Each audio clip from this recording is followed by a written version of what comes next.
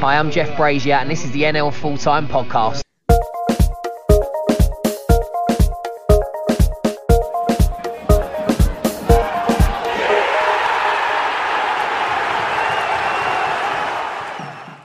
Welcome to this week's NL Full-Time and Happy New Year, everyone. I'm Luke Edwards, and here to look back at who brought New Year's cheer and who has broken their New Year's resolution. It is Rob Laurel. Hello, Rob.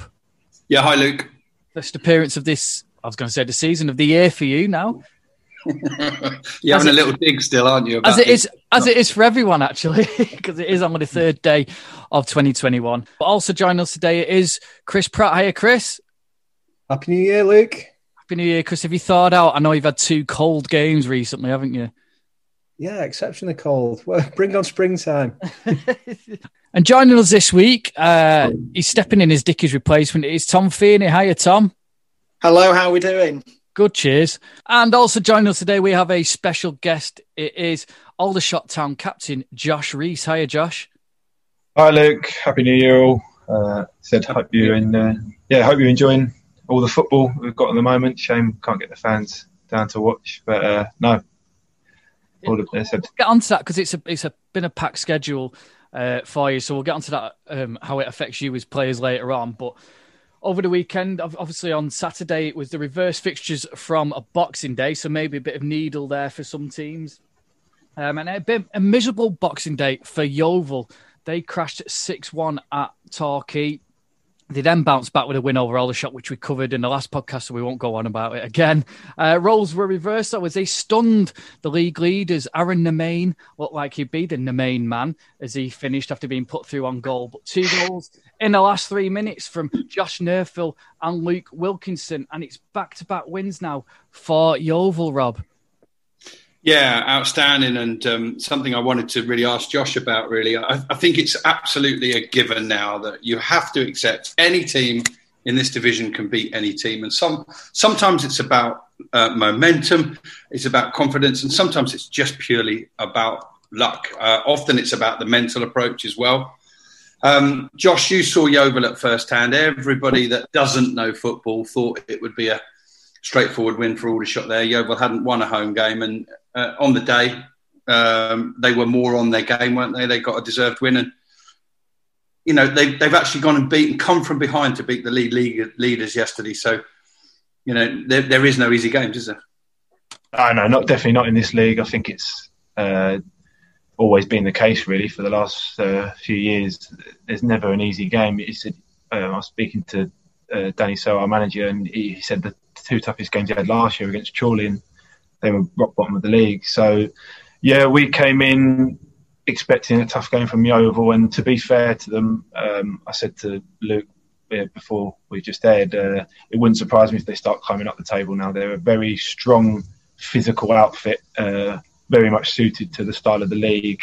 I've got a good manager in Darren Sarl, very good players with heaps of experience. And you look at their results over the season, I think they've been in most of the games, a lot of draws, and it's kind of swung on a knife edge. It maybe hasn't gone their way. And I think now they've found back-to-back wins. I think they beat Bromley as well not long ago, who are also up there. So, yeah, don't be surprised if you see Yeovil climbing up the table. Yeah, it's a real shot in the arm for them, though. And like you say, I think the big thing for Yeovil is if team that they're trying to bully potentially stands up to them, that's when you have problems. I don't think they've had enough goals in them this year. Like we've looked at Rhys Murphy and Courtney Doofus, and they haven't really done it yet, have they, this season?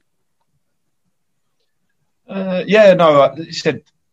think it's been a difficult season in terms of, I think there's been a delay with the start of the season, and in terms of that, it does affect kind of your mentality. You've got sort of a body clock that's used to going back maybe July, starting in August, and while you're starting in October, certain players you might find don't hit their form until maybe later on in the season, but they've got the quality there. You mentioned Doofus and Rhys Murphy. Rhys Murphy said, I know reasonably well. He's a top striker at this level. It's just finding their form, and it's the same throughout the league. Different teams are gonna sort of pick up form at different times, and you can see now that the league, not many points separate a lot of the teams. I mean, Torquay are way out in front, and deservedly so. But I said it's a time anyone gets sort of 2-3 wins on the bounce, you can go up loads of places. So, yeah. Well, Josh, that's a great point. I was looking at that before we came on, and between Hartlepool, who currently sitting second on 27 points, you've got Dagenham Redbridge in 18th on 18 points. There's 9 points separate 16 places there. So as you say, it's a couple of wins and you fly up there. That result for Torquay will have given hope to the chasing pack. It looked like Stockport would take advantage. They were 2 goals up through Alex Reid and John Rooney, and it sounded dominant and looked like they were heading for a comfortable victory. But Altrincham had other ideas. Youssef Cisse, and then what looked like a speculative strike from Ryan Colclough meant it was 2 big points dropped for the Hatters, Chris. Yeah, it was, Luke. And I was preparing my non-league paper report with about an hour, sort of 70 minutes ago, and I had to completely change it after the last half an hour because County were magnificent for an hour. They were really, really good. Certainly the first half hour. John Rooney missed a good chance to make it 2 a couple of minutes after Alex Reid scored the first goal on 5 minutes. And County were brilliant, absolutely brilliant. John Rooney scored an absolute cracking goal in the second half. I even put in my report that it was just a shame that there wasn't a packed Cheadle end to cheer it, because it might be the best goal County score all season. And then Altrincham were magnificent for the last 30 minutes. They got back into it through Cisse. Connor Hampson really sort of busted gut to pull one back from the byline, and Cisse scored on the second attempt. And as you say, that Colclough effort that looked speculative but was actually magnificent as well got the equaliser, and Altrincham had a chance in injury time. Tom Pears, 6 yards out, tries to put it in a corner, and Ben Hinchcliffe turned it round the post. So fantastic 10 out of 10 game. It was a great game, but definitely you would think, well, the Altrincham entourage were a lot happier going home with the point than County were. Yeah, and Chris caught up with Altrincham manager Phil Parkinson after the game. So I'm here with Phil Parkinson after what is a really good point, I think, for you guys. I think so. I thought we could have took all 3, to be honest with you, at the end. It was a really good save from Ben. And I know Tony pulled off a few in the first half, but it took a very, very good save to stop us taking all 3 points today. I mean, was that part of the game plan? You sort of kept it a bit quiet and then burst into action after about 65 minutes? No, I'm not going to lie. We never set up like that. We went really positive today with the front lads. We changed it up. We've got lads who should be really excelling at this level. So Dan Mooney, Ryan Colclough. So we brought them in from, obviously they've had a bit of a layoff through injury. So we went really positive. But Stockport were a very good team, and we knew at our place the way they kept the possession of the ball and the great result they had against Wrexham, the tails would be up, and we knew it would be a difficult task, but we felt we could give them something to think about. Unfortunately, it was the other way around in the first half. They were well on top. I mean, it took a very good second goal, to be fair, to get them that 2-goal lead. I mean, Rooney's was a great finish. Couldn't have put it anywhere else. Very little backlift. So really pleased at half time with the way the lads responding to. We literally couldn't have done any more. We went full press. We changed certain personnel to be able to do that. So obviously Toby Malarkey, the centre half, just got a little bit better legs than Richie, and enabled Joel to go a bit higher up the pitch. And it enabled us to just get a bit more pressure on their back 3, and they went to a back 4, I think, in the end. And I think we thoroughly deserved to get that point from the game because we were so positive. And as I said, the momentum had swung in our favour. I know it got a bit end-to-end, but I fancied us to go and win it. The last couple of months have been a good one, really, for Altrincham. You picked up a lot of points. What's happened? What's the secret? We've been doing it for 3 years, haven't we? So I don't think there's anything hidden. We just try and get things right off the pitch, create an environment players want to work in, make sure we get the recruitment right, and the training's excellent as well. So the amount of time we get, the analysis we do with the lads, the nutrition, the sports performance, and I'm sure all the other clubs are doing it, but we're in a part-time environment and we just try and cram as much in without overloading it and making it pointless as we can. And the lads seem to, well, you can see I don't think we look like the part-time team there. I think both teams look like they're playing at the same level, and I found that this season. That's the bit I was a little bit concerned about. Coming into this environment, would we be able to adapt physically? Because we'll play football, and I'd like to think anyone who comes to watch us can see what we're trying to achieve. maybe not today where you're saying did we set up negatively, but I think sometimes you've got to look at the opponents. We're playing against teams who are full-time, we're part-time. Sometimes we're going to have to concede the fact we're not going to have all the possession like we have probably the last 3 years. We always score 90 to 100 goals. We're not going to do that this year. It's probably going to be more like 50 or 60 if we're lucky. But that's just because of who we're playing against. But hey, I'm looking at it and I think if we can keep being positive, keep doing the right things, keep people injury-free, who knows where the season could take us. And that was Phil Parkinson and Josh.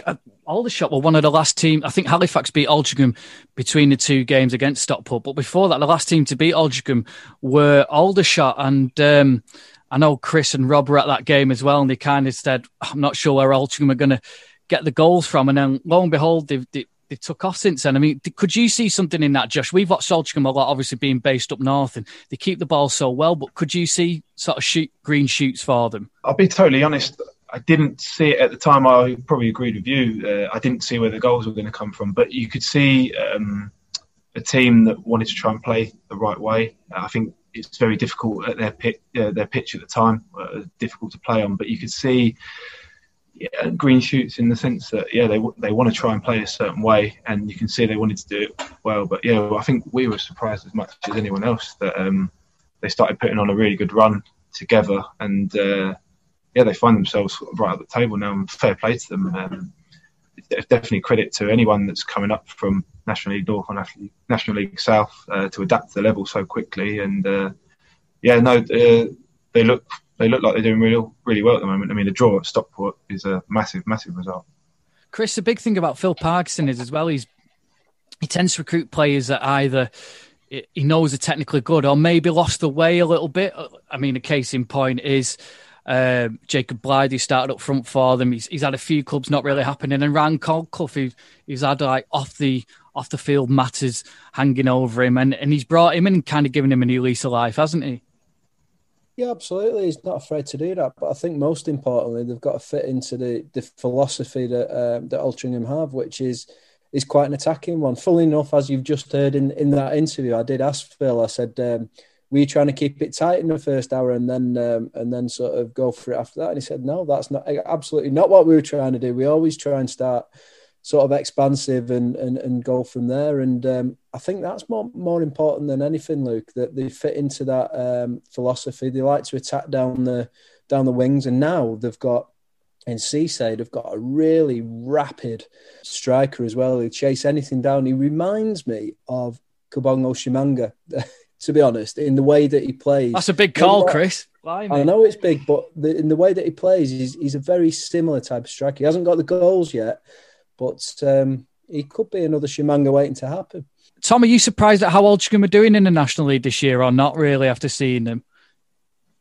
I think it's one of those where you were always looking at, could they maintain that fantastic form that they kind of have had, and the work that Phil Parkinson has done. He's produced a team and a squad and kind of a work ethic that it did so well in the Northern Premier, done so well in the National League North. It's whether he could make that step up to the National League. And obviously right now it's working wonders, and, they're really impressing. And kind of if they can keep that run going, they are going to be a team to look out for them playoffs. For Stockport, Chris, I mean, there was a few mumblings on Twitter about Jim Gannon's substitutions yesterday. Yeah, I mean, I was with Jim Gannon when he was doing his post-match interview. He made two changes, just for people who don't know, at half-time, and one was Macaulay Southern-Hales, who was playing fantastically at right wing back, and one was Alex Reid, who got the first goal and had a few shots on target in the first half. And it was really surprising because they were like the two best players. But as he explained afterwards, they came to him at half time and said, "Look, I've got a knock and I can't continue with the game," and that surprised him. So he had to get Sam Minihan wound up quickly, and he had to make a change. And he brought on Jordan Williams as well for the second half. So I think they were enforced rather than something that he wanted to do, which makes sense because they were both playing really well up until that point. Josh, I just want to ask you as well. I mean, I know in our pre-season predictions, I predicted Wealdstone and Altrincham to stay up. I think there was only Weymouth that I predicted to struggle potentially. So it's a case of, do you think I know normally there's kind of a bit of a whipping boy, isn't there, amongst the newly promoted teams, even though they're kind of in games, they tend to get beaten every week. But this year, the promoted teams seem to be really strong, don't they? I think when you come off the back of a successful season, you have sort of a winning mentality, a good base. And yes, it's tough when you come to National League because the quality is better and you can see that. But that kind of togetherness and that winning mentality can give you a good platform, especially at the beginning of the season. I think you saw it with Woking last year. They started off very strongly, and to be fair, they've done it again this year. But and you've got players available now with the situation in football. There's a lot of good players available, and you've got teams like Wealdstone, who I think credit to Dean Brennan, have recruited very well. Got some very good players in through the door. Similar to your Altrinchams as well. You mentioned players like Ryan Coulclough played a lot higher level, and so it's no surprise to me. It might be to the outsider looking in, but no, it doesn't surprise me at all that these teams have made a good start. The COVID enforced break at Chesterfield clearly hasn't halted James Rowe's side. A big win for them over Solihull Moors. Tom Whelan grabbing the vital goal. They move up to 16th and they face a reverse fixture at Damson Park on Tuesday evening. And Rob, any sort of momentum that thought they might have been lost has certainly it's not been the case, has it? I think that's a huge 3 points for Chesterfield, just to try and keep a little bit of momentum going on. Obviously, Solihull Moors, they're underachieving this season. I think everybody knows that, but you've still got to, start level with them and beat them every week. It's not easy. Chesterfield now actually sit top of the form table with 4 wins, a draw, and a defeat in the last 6 games. No team has not lost in their last 6 games. So it is huge. It keeps the upward momentum there for James Rowe. And Chesterfield are now in that position that Josh, you guys were referring to earlier, where if they put back-to-back wins together now, or maybe 3 wins, they're literally going to climb up from just outside the relegation places to very close to the playoff places. So it was a huge win. A quick mention for Will Evans, who played his 100th game for Chesterfield yesterday. I did drop him a message to see if he wanted to come on, but I don't think he's actually seen it yet. So we might not get him on for today. He's well blocked done, you, basically, is what you're saying. He's blocked me, yeah, no. He's a real good pro at this level. I know that I don't think you've been at the same club at the same time as him, Josh, but you'll have come up against him a few times, I'm sure. For a centre-back, he's got quite a pass on him, that Diag, hasn't he? Yeah, no, definitely. Played against him numerous times, and that sweeping Diag has been brought up in more than one pre-match analysis meetings. But yeah, definitely. Just on that, I think you're the only team who've denied James Rowe a victory so far since he took over at Sheffield. At Chesterfield.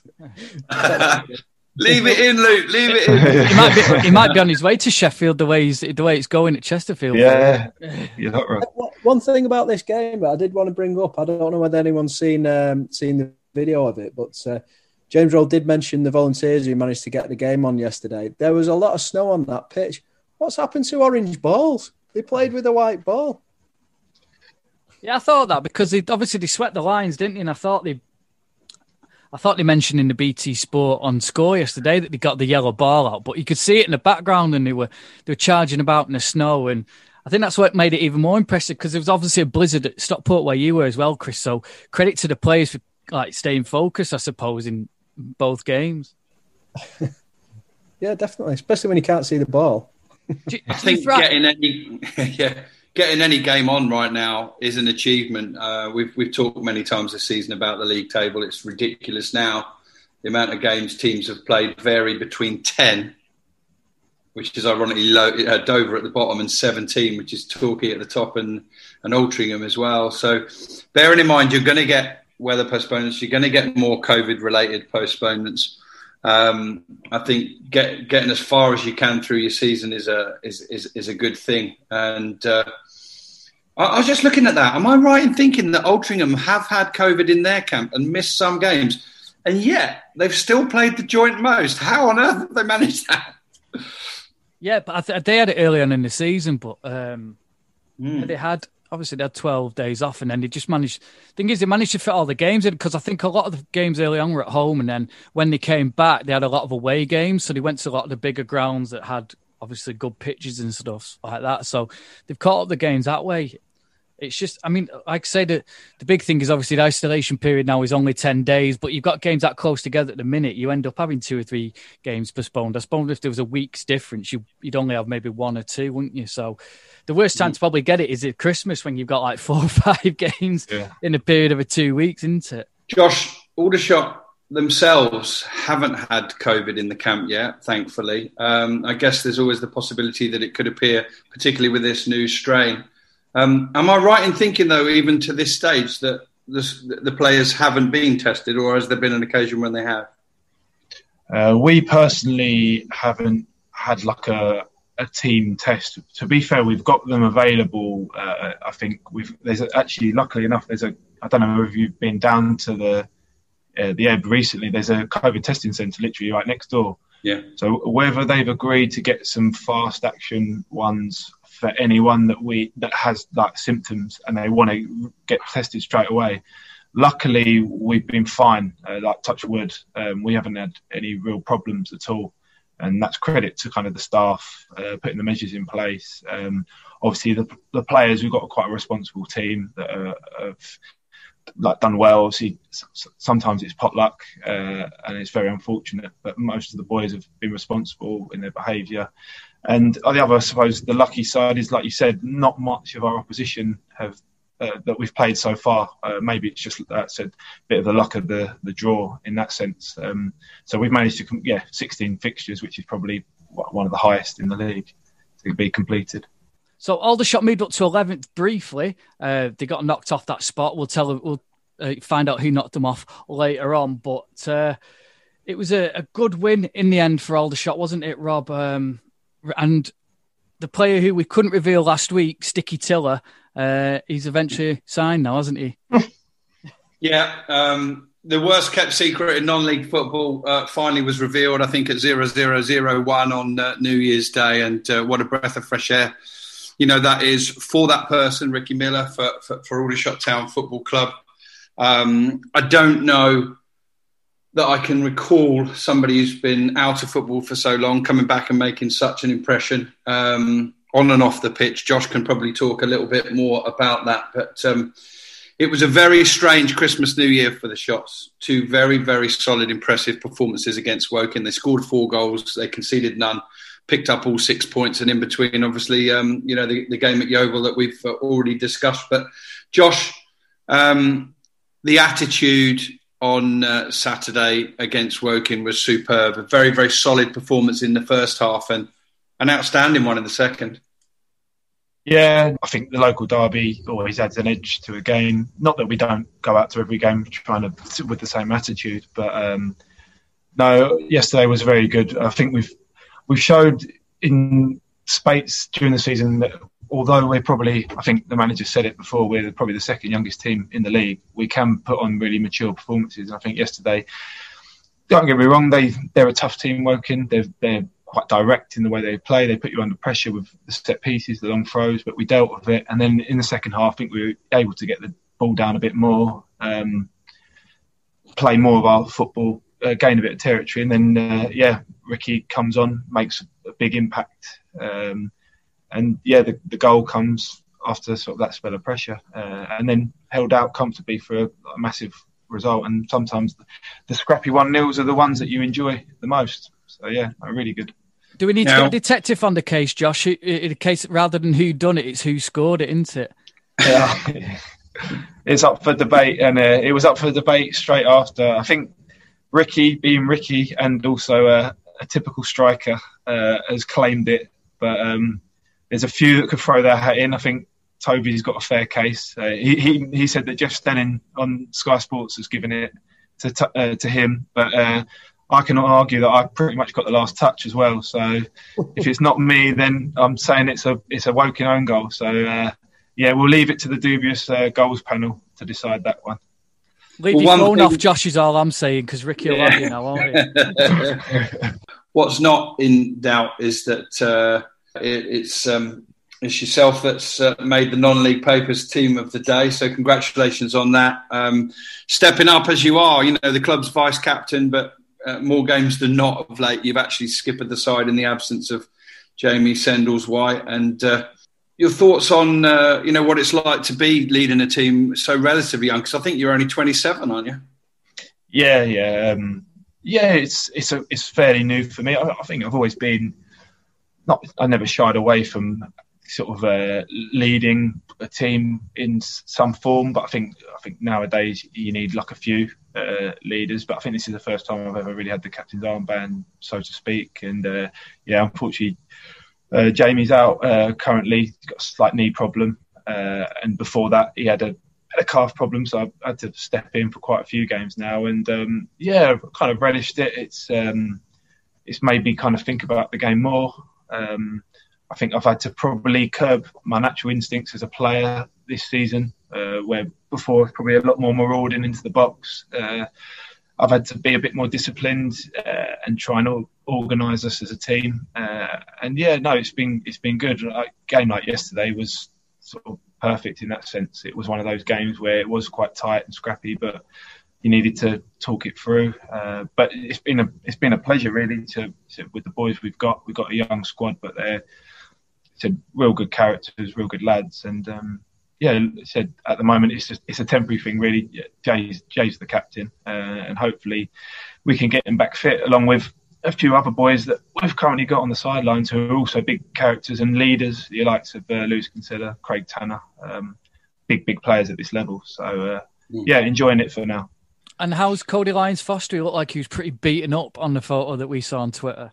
He got a nice little boot in the face from Giles. But no, Cody, to be fair to him, he's as brave as anything, Cody. He'll put his head in places where most people wouldn't dare. And it's not great for the moneymaker, but he'll be all right as long as he's fit for next Saturday, because he's been superb. To be fair to him, he had a spell out of the team last week, but I think he's proved to the manager that he should be there. That's his shirt now. Because to be fair to Cody, he'd be up there for one of our players of the season at the moment. He's been outstanding.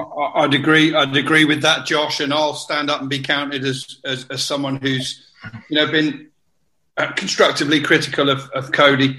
Prior certainly to the last 2 or 3 months, where I think he's matured tremendously, and I think probably was a straight call between him and you for the man of the match yesterday. You got it, given it by the Woking commentators and myself watching the game. Do you have to take a different sort of satisfaction now, Josh? Because as you say, in the past, and you'll not lose that tag, the highest scoring midfielder in the league, 19 goals, 3-4 seasons ago. There has to be a lot more well sort of rounded game for you now, isn't it? Yeah, no, definitely. I think, don't get me wrong, individual accolades are great and every player wants to score a goal. But I did say this season, and I said it to Danny Searle before I signed, I kind of want to be part of something successful, and I don't mind having a responsibility within the dressing room. But with that responsibility, I suppose you've got to look out for everyone, really, and you have to be a lot less selfish. I mean, look, football's a team game, but don't get me wrong, there's a lot of players that, and I said, you could look at the obvious examples like your strikers, they're kind of the selfish sort of players, but they're the ones that score the goals. But no, this season I've had to definitely curb a few of my natural instincts, but it's been enjoyable, especially when you get sort of wins like we did yesterday. Other performances like we've had against like your Notts County, big performances where and with the young team, and I enjoy sort of talking some of them players through the game, so to speak. And we've got some great characters. I mean, another shout out to someone, midfield partner yesterday, Alfie Whittingham, said brilliant, and he's a great lad as well. He's got so much energy, so much legs, but he's also willing to listen as well. And I don't mind sort of giving him that sort of information because he takes it on board. And he said he's chipped in with a couple of goals. He had a chance yesterday where he's hit the post. So for me, I think that's just part and parcel of maturing as a player. You've got to sort of give something back, so to speak. On Woking, then, that's 3 games without a win, 3 games without a goal. Yeah, it's really hard it's really hard to give you an objective opinion on Woking, because I've now seen them play 3 times this season, and Josh will recall himself that FA Cup game was probably the worst spectacle of the 3 games. None of the games between Aldershot and Woking have been a great watch. They've been an absolute grind, all 3 of them. And so in the games I've seen, I haven't seen them at their best. For some reason, they don't seem to be able to hit the heights when they play against Aldershot. But you've only got to look at their record for a fully part-time team, one of only 2 or 3 in the division. Again, 21 points out of the 16 games, sat healthy 11th place in the table. And Douse is very, very good at finding the players, Josh, isn't he? And finding a way to get results in this league. Yeah, no, I think Alan Dowson's proved that he's a very good manager at this level. With obviously the constraints of being a part-time football team, I think looking at his team, his recruitment, especially in the loan market, has been very good this year. But they're a tough team. They put you under pressure. I think the goals possibly have dried up a bit. I think the lad Davidson was on fire pre-Christmas period, and I think maybe things haven't fallen for him as much in the last few games. But I think they had a similar spell last year where they started the league on fire, had poor throughout Christmas time, and then towards the end where the COVID hit, they were on form again. So no, I'm sure he'll get it right. They'll be a tough team for any in this league. That's for sure. Busy time of year over Christmas. How as a player do you adapt? I mean, do you virtually just play matches and don't train? Yeah, I mean, the key I think really is recovery. It's the main word for this time of year. I think the games are quite relentless, and it's just about getting your body right for each game. And very much so. I think, to be fair to Danny Searle, he's given us a lot of trust. So he's allowed us a bit more time with our families, and he's trusted us to do our own recovery within. And we've got a pretty professional group, so it's been good in that sense. Training is very much would be sort of tactics, not too much physical output, because and I'll be honest, it's going to be the same for most of the season. I think we've got 7 games in January. February is a 28-day month, and we've got 5 or 6 games. So that's going to be the story throughout the season: who utilises their squad the best, who sort of recovers the best. It'll be very interesting to see kind of the results towards the end of the season, because even now we're 16 games in, and you're starting to feel a bit of the aches and pains. I mean, I woke up this morning quite sore. So it's going to be a tough one, but there's nothing better really than the Saturday. It's my favourite time of year. So, Casey, you just go in and get a rub down and a tactical chat? Is that it, really? Yeah, no, we will be on the grass, but it won't be kind of any lung busting work now. The difficult part is probably for the lads that maybe aren't playing as much to keep their fitness, and that's the skill of a good coaching team to be able to keep them boys ready. And fair play, to be fair. We had boys come in yesterday. I think we made 4 changes, and they all came in and did really well, despite not all playing a lot of minutes recently. So it's very much, it'll be like active recovery, like you say, a bit of tactics and sort of team shape, and then you into the next game. So yeah. Making small changes to your lifestyle could improve your chances of staying healthier longer. Start now by taking our free How Are You quiz. Just search 1U. So there was a North London derby at the Hive between Barnet and Boreham Wood in a live BT Sport game. Beforehand, Tim Flowers had said he'd gone into Barnet with his eyes wide open. Well, his bees were pretty much swatted away in the first half, weren't they? Kabongo Shamanga with a goal that we normally associate with a Tim Flowers side rather than a Luke Garrard side. It was a long pump forward, a flick on by Matt Reed, and Shamanga slotted it home. Then Miles Judd had a rush of blood and was sent off after handballing it on the line. No real complaints from anyone there. And then Shamanga scored the penalty before Tom Champion rounded it off with a header from a corner. And Luke Garrard could have had his pipe and slippers on in the second half, Rob, couldn't he? He could, but, as Aldershot found against Woking on Boxing Day, if you're 3-0 up at half-time, you can manage the game. You don't have to be spectacular in the second half. It's a big job for Tim Flowers, a really big job, because I think it's already been a tough season for Barnet. You know, they've had big budget cuts, and so there's gonna take a little period of time where he kind of reshuffles it, reorganises it. He's already brought 2 or 3 in. I'll get, as Josh will, up close hand next weekend, just 7 days' time. Aldershot will get a chance to see Barnet. And I think that'll be a fascinating matchup, won't it, Josh? Because Barnet will be desperate to dig in, to get something, to get their first points under Tim Flowers. And Aldershot will be determined to try and put some back-to-back results together with a bit of consistency. Yeah, definitely. It's a big game for us next week, because it's something we've probably failed at this season, to really back up good results consecutively. Barnet haven't really seen much of them this season. Obviously seen the results, shipped in a lot of goals, and obviously there was a change of manager. And Tim Flowers, I was Bromley when him and Mark Yates come into Solihull, and they totally changed that round. Solihull were dead and buried, and they ended up staying up quite comfortably in the end. So I expect he's going to come in and make a big difference. Yes, he prefers a direct style of play. So we've got to come next week and prepare for that. But no surprise for me. I think Boreham Wood are going to be up there again this season. I think you look at their squad, 1 to 11. There's so much experience in there. We more than matched them when we played, but they nicked one in the last minute. But you could just see the way they manage the game, and they've got a little bit of quality with Shimanga up front, Thomas and Kane Smith, the wing backs, always threatening as well. So they're a good team. It's a great finish from Shimanga for the first goal, wasn't it, Rob? And should have had a penalty as well. Potentially could have had his hat-trick. I know he wasn't too happy being hauled off, but obviously they've got a lot of games coming up, including that FA Cup game against Millwall next week. And then there was rumours as well abound that there's league clubs looking at Zorba Thomas, hence why he wasn't in the squad yesterday. I wouldn't be surprised at that at all. Every time I've seen Zorba Thomas play, he's been impressive. He's been a handful.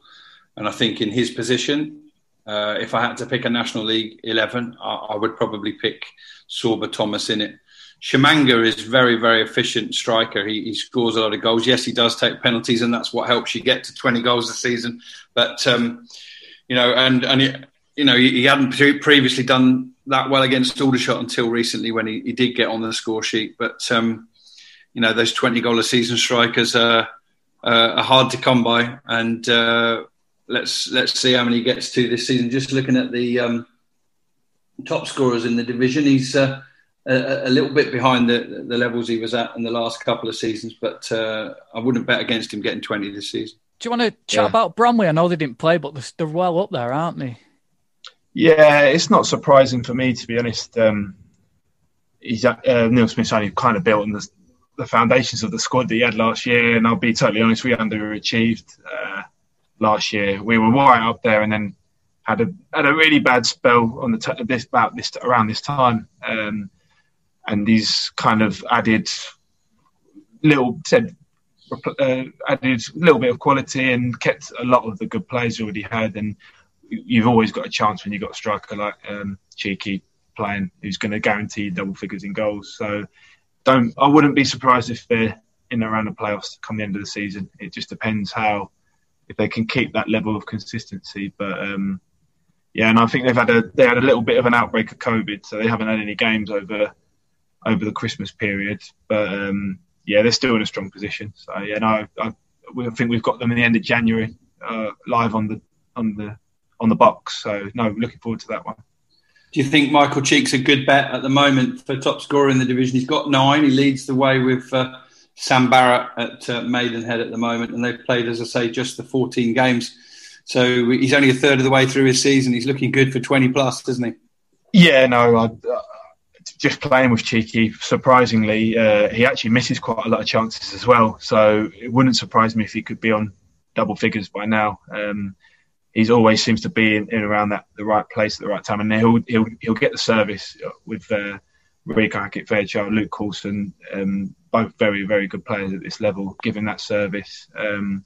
So he'd be one of my bets. I'll throw in a little shout now that a certain Ricky Miller, I don't think 9 goals, he would fancy himself with still 28 games to play. If he can get himself fit, I think he'd fancy himself to be in and around it.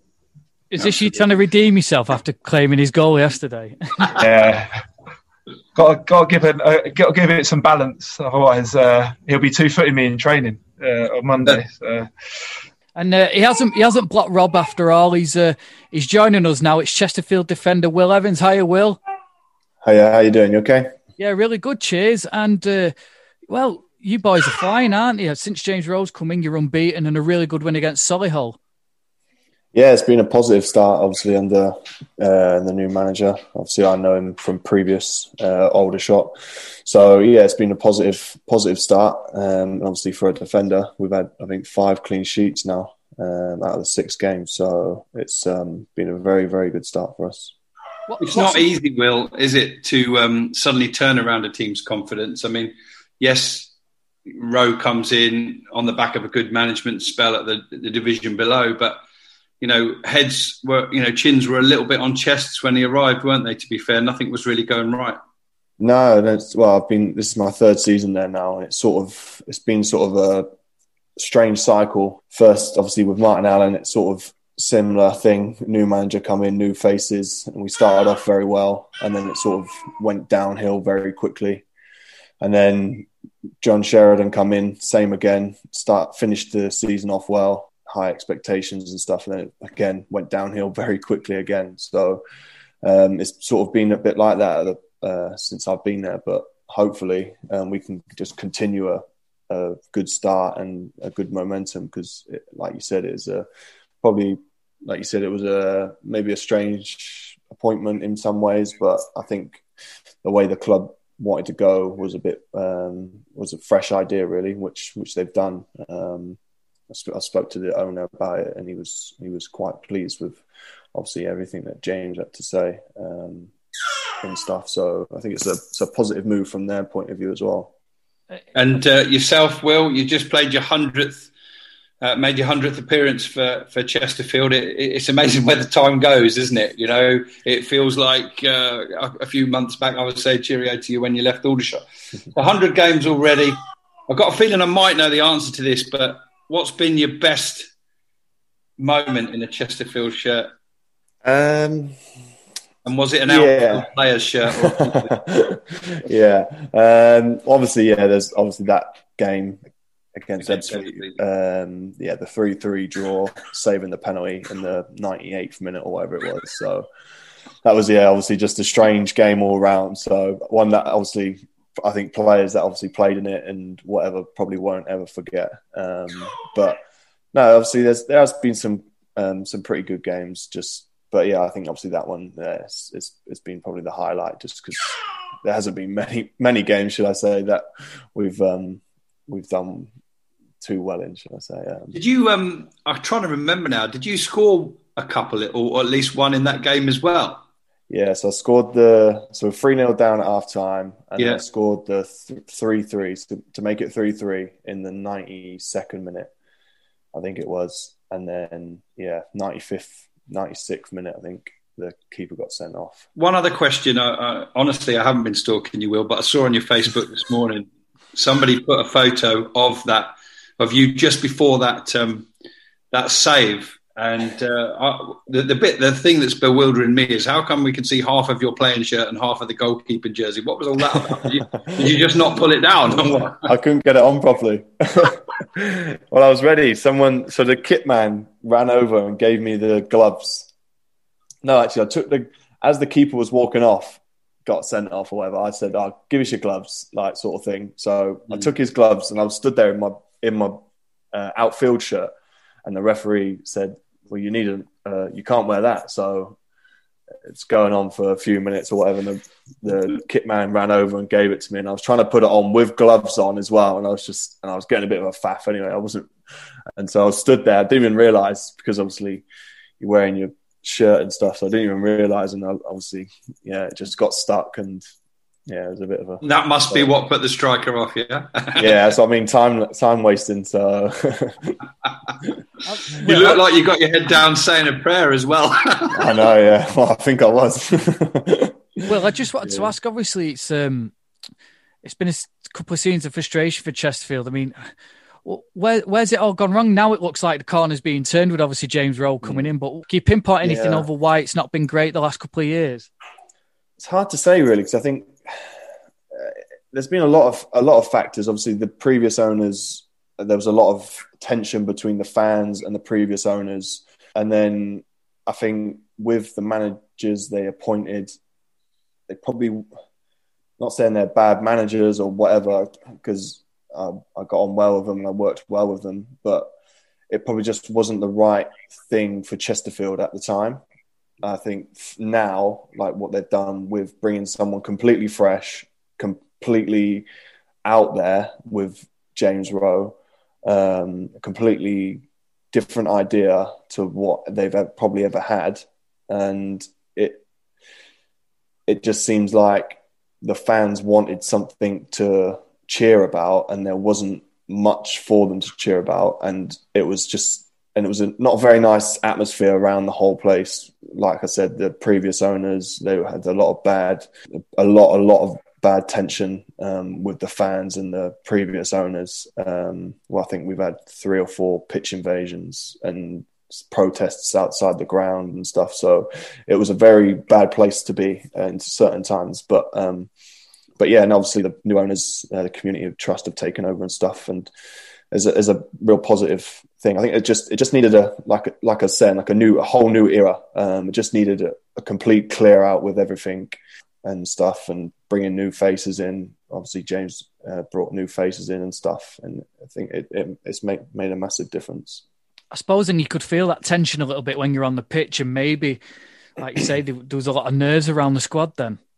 Yeah, definitely, and even like, it sounds silly, but when you come to, like, even as a player, like when I turned up to sign, and like Aldershot, I came from Aldershot, and it's a good place to play. Don't get me wrong, like, but it's compared to like the Aldershot, like just the stand, like the ground and everything. You turn up to Chesterfield, it's a proper football club. It's a football league club, and players go there and they think, well, I want a bit of this and things like that. Do you know what I mean? So even that, people come to Chesterfield and they do step up their game. They might not think it, but psychologically that you do, because everyone wants to play at the highest level. It doesn't matter who you are. You want to play at the highest level you possibly can. And when you turn up to places like Chesterfield as a player, you want to do your best regardless. I think, and that didn't help us as well. You've got to have a different mentality, haven't you, Will? And if you're playing for a Chesterfield or a Notts County or a Wrexham, you've got to have the right attitude, haven't you? Otherwise, you're literally there to be shot at week in, week out by some of the smaller teams. Yeah, 100%. Well, like I remember being at Aldershot and like, say, for instance, like Tranmere at the time, you want to go there, you want to win. Like, you want to beat those bigger clubs because, well, at the end of the day, you're in the shop window as well as a player. So if you can get there and obviously play for say a bigger club at the time, I'm not saying obviously we were somewhere that you want to go position wise, league wise, but as a club, as a whole, people, you do hear things, don't you? You want to go and play for the biggest club in the league at the time. Going to your places like Chesterfield, your Notts Counties, where you can see the history within the ground. Pitch is usually a carpet, facilities a top drawer. You do lift your game, if anything, because you feel kind of you're on that sort of platform, and especially obviously not at the moment, but when the fans are in the ground, you're getting attendances of 5,000-6,000, and it does raise your game. And said credit to those big teams that have made it out of this league. It's a hard task because, look, in Aldershot's case, it's a big club, but compared to the really big ones, you're under a lot of pressure. And it said if it's the media, the fans, they've all got an opinion. And so now it's said when the results are good, it's all good, but when they're not, it must be hard. It must be a cauldron. Yeah, it's like I said, like when I played at Aldershot, you get the odd people booing you or whatever, or you get the odd groan and stuff. But That's just Rob. Don't worry about it. Yeah, I'm used to Rob. Yeah. But yeah, it's like you said, it is a completely different ball game. And even like silly things, like I've got people, it sounds silly, but even like message me on social medias and stuff where like you don't really need that when you're not doing so well, and you get that. Like I didn't have that at Aldershot. You might get the odd one or two, but you don't get a bombardment of abuse because they just seem a bit more. The fans, don't get me wrong, the fans are very good, but they are they're a lot more vocal, which can be beneficial when you're winning and stuff. But sometimes when you're losing, it can take its toll on a lot of players. Absolutely. We'll talk about another one of your former clubs, Will. Eastleigh, they drew against Weymouth on Saturday. It's 5 games without a win, although they have drawn the last 3. So they've stagnated a little bit over Christmas, haven't they? Yeah, I think they've been a bit stop-start, haven't they, at the moment? And with injuries and stuff, I think they've had a few injuries. So it's hard. Like, I was speaking to a former teammate of mine, Scott Rendell, who was obviously at Eastleigh as well, just yesterday. And he's at Maidstone, and they haven't played since 1st of December. And I was saying, like, the stop-start in people it's going to be very hard to get back. Like, we had 10-day isolation over the Christmas period, and to come back into then training full-time, it is going to be hard for a lot of teams to keep going. And then you're going to have to play Tuesday, Thursday, Saturdays, and to sustain a high level of commitment from all the players, it's going to be hard. And especially like Eastleigh, I know they don't have a massive squad. So it's going to take its toll, I think, on a lot of teams throughout the back end of the season. Did you play with Ben? Did you play with Ben Strevens? Yeah, I played with Ben, yeah. Right. So, yeah, I know I'm quite close with him, speak to him now and then as well. So he's a really good friend of mine, actually. He's a really nice guy. Do you think when you played with him, could you see him being management material? Or did you look at him and go, yeah, he'll do a good job as a manager? I don't know, really. Like, it's one of them. You don't really... I think the transition between a player and manager is completely different as well. And I think, like you said, when you do play with him, obviously I played with him coming towards his end of his career, and he had bundles of experience, and I was fairly young lad at the time. But yeah, he was just, everything he did with a lot of passion and commitment. And you can, when you actually do sit back and look at it, and you probably think, yeah, he has got managerial credentials. Yeah, credentials. Yes, cheers. I was trying to get the word out. But yeah, so, and he's the way, just even speaking to him as a normal person or as a teammate, he's very knowledgeable, and he's very. You can speak to him in a lot of comfort and a lot of ease. So I think as a manager, he's probably good at getting the best out of his players by that as well, because he can speak to his players in the right manner, which I've seen. And he's on the sideline, he's very passionate, which he was as a player. He was very completely different person on the pitch to off the pitch. It was quite strange, really.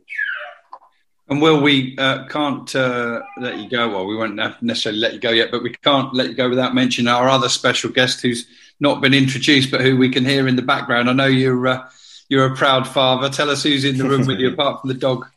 Yeah, no, it's my youngest one. She's 5 months. She was 5 months at the end of the month, so she's just over 5 months now.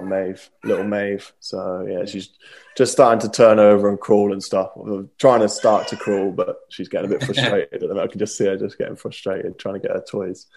So fantastic. And did you mentioned about self-isolating over Christmas? I also, looking at my non-league paper, I see you're on 6 yellows as well. Did you time that one just right? Did you get Christmas at home with the family, mate? Yeah, so it was just, this isolation thing was a real strange one.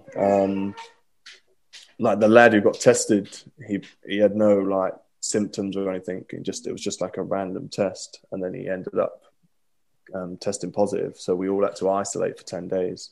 I think that was the 20th or 21st, I think, the Saturday just before, because we were supposed to play Dover on the Tuesday. So yeah, we had to self-isolate, but I missed the game against So I picked up the booking Sutton away, my 5th booking. So then I had to miss Barnet, which was a 6-0 win at home. So I was a bit gutted about that as well, because biggest win of the season, and you're sat in the stand and you're thinking, oh no, you're not going to get back in the team now. So, but no, yeah, so it was good. But it was a strange one. I was saying, a few people have asked me, like, was it a nice thing? But I don't know about you, Josh, but like for me, the build up to Christmas in a way has always been football, and to be off, like I was off from the Saturday, obviously, to the follow for 10 days. So the Christmas, I was off for 5 days before, and then obviously the Christmas day and stuff. And it was just a bit odd in a way that it didn't quite feel like Christmas in a way, because like you're normally training, and then you think, all right, we've got Boxing Day game and stuff coming up, and you're always thinking about that. But I hadn't, and I wasn't thinking about that, and completely switched off. But it was nice, don't get me wrong, but it was a strange feeling as well. So it was, but I think, yeah, it sort of worked out perfect, obviously, with the two girls and that now. So it worked out perfect, really. Josh, any thoughts on Christmas? Have you had one off through injury or suspension or anything? No. Usually I've been all right. I think this year, I totally agree with everyone. Well, us being in the south, being stuck in sort of a tier 4 situation, I think that it was nice to actually be able to get out of the house, albeit working. But football, he said, has been a bit of a saviour. So a lot of family members that I know, friends, all stuck at home, twiddling their thumbs, and said we were lucky this year where, yeah, we've got a lot of games able to sort of to play, keep the fixtures, and but I think I've been lucky enough to always be kind of fit, available around the Christmas period, and it is enjoyable. As much as I said, like, I get out of bed today and struggling to walk because we've had so many games, but it's nothing. There's nothing like it. Boxing Day, yeah, I probably have to curb the too much turkey and Yorkshire puddings on Christmas Day, but it's always nice on Boxing Day to sort of run it off and hopefully get a good result like we did against Woking to boot. 2 on the bounce now. You seem to just always beat them. Yeah.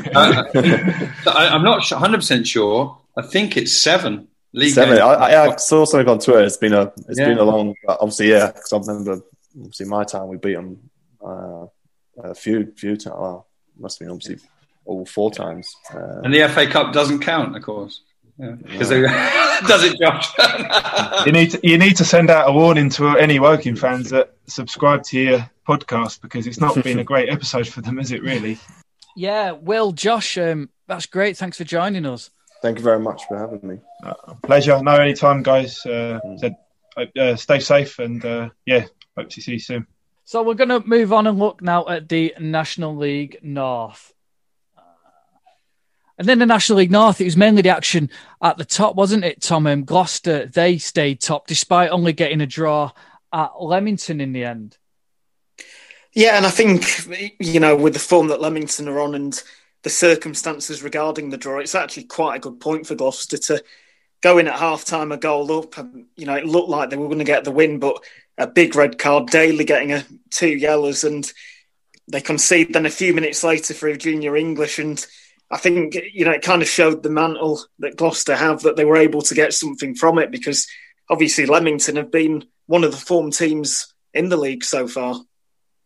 Yeah, they always continue to surprise, don't they? I think their only defeat recently in the last sort of 13 games was that Boxing Day defeat, wasn't it? Yeah, and that was a really tough game as well, where it was kind of one of these battles where Gloucester just had that bit of quality in the end to get that win. So, I think it's a good point for Gloucester, but it also shows the quality that Leamington have, and, it starts that run again of them trying to maintain an unbeaten run. Yeah, Gloucester remains 7 points clear. Behind them, though, only 3 points separate Kidderminster in second and Brackley in the final playoff place. And it was a tale of 2 penalties at Agra, wasn't it?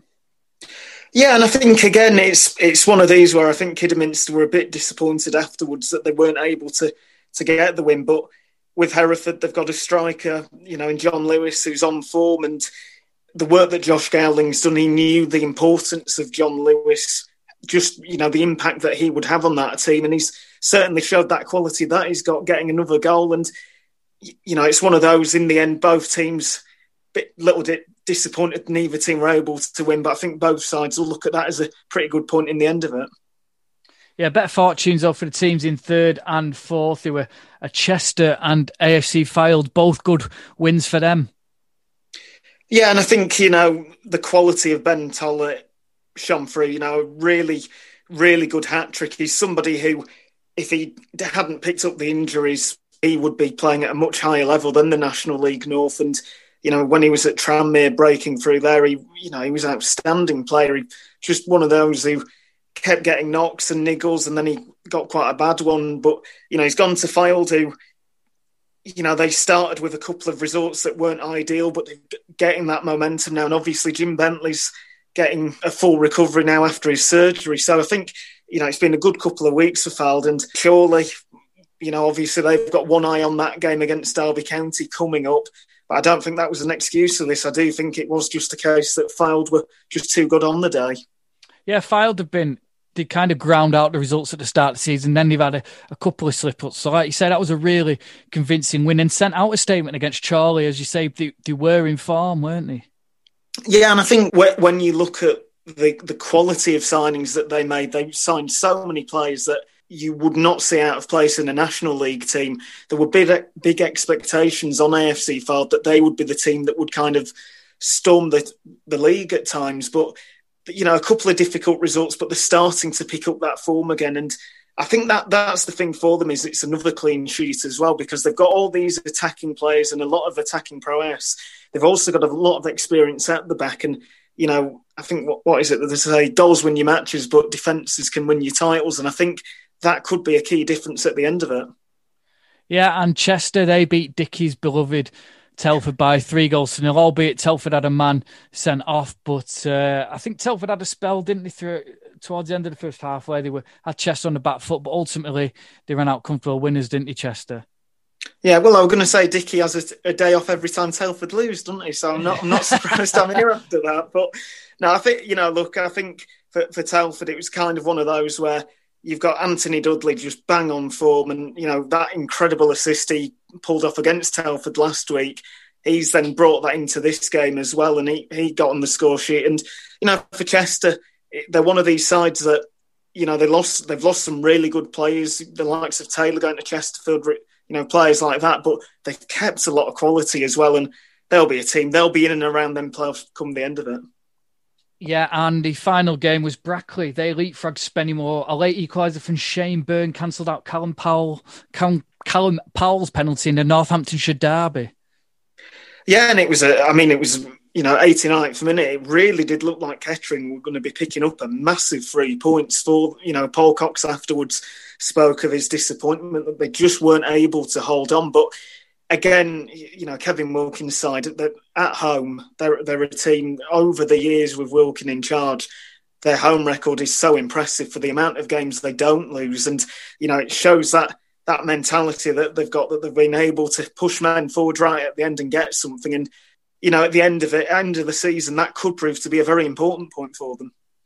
Yeah, at the end of the day, the weather was a big winner in the National League North, wasn't it? Snow and ice ended up calling a few games off.